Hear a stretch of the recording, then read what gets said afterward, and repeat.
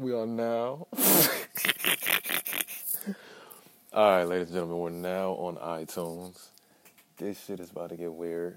That means absolutely nothing because I have nobody listening yet. So, I don't even know why I even gave you that information. I just know that I got the notification saying they've cleared me for iTunes. It really ain't shit. But I don't know why that mentally made me go, this is a lot more serious now.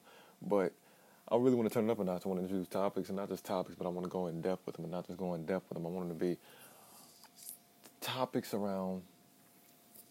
Fuck it, I'll just introduce it later. I gotta really structure this a lot better in terms of intro music, outro music, whatever I want. It's a lot better when you're creating, just for the sake of creating, just because you can listen and share these ideas later, if necessary, if need be, or just for your kids or for your grandkids, just for anybody who, nigga, you get hit by a car, you got your thoughts out there.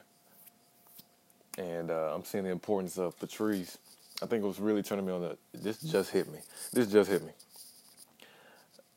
Patrice O'Neal was one of my favorite comedians ever. He doesn't have he had a podcast at XM. They weren't paying him enough, and dude said, fuck it, whatever. So after 12 episodes, 12 really great episodes he gave out. What's fucking me up is you look back and you look at the comments and people are just like, God, I wish there were more episodes. I always go back to these episodes. They're cult classics.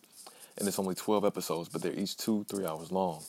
And you realize that Patrice died at 41, like 5, 6, 7 years ago of diabetes.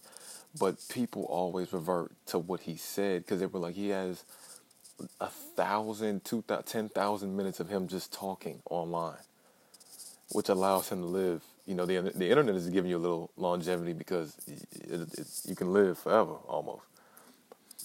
So I see that, and I see the impact that he had, and I see how people are like, God, I wish he was here. His advice is so amazing. But his advice, the fact that he even said in one interview, he was like, I can't stop myself from talking.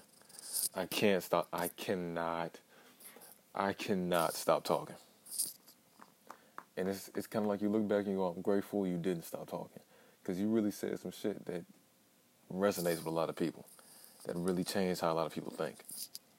So even if you really have not shit to say like how I'm doing now, it's good to at least get everything out so that in remembrance of you, people always have some type of something to hold on to, something to listen to, something that can give them a sense of listening and reading. You know, you got 3 forms: video, audio, visual.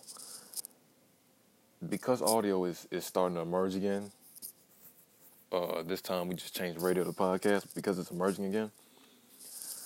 You'll always have your time where video, audio, visual being writing, reading we communicate only so many ways. And hearing somebody that's giving you not only good advice, but hearing somebody that you enjoy listening to. And that's where it goes down to whether somebody likes listening to you or not. When they were asking him about it, he was like, I don't give a fuck if y'all want to hear me. I can't stop talking. That's the mindset to have. It's fuck y'all, I gotta do this. This has to get done. So this has to get done.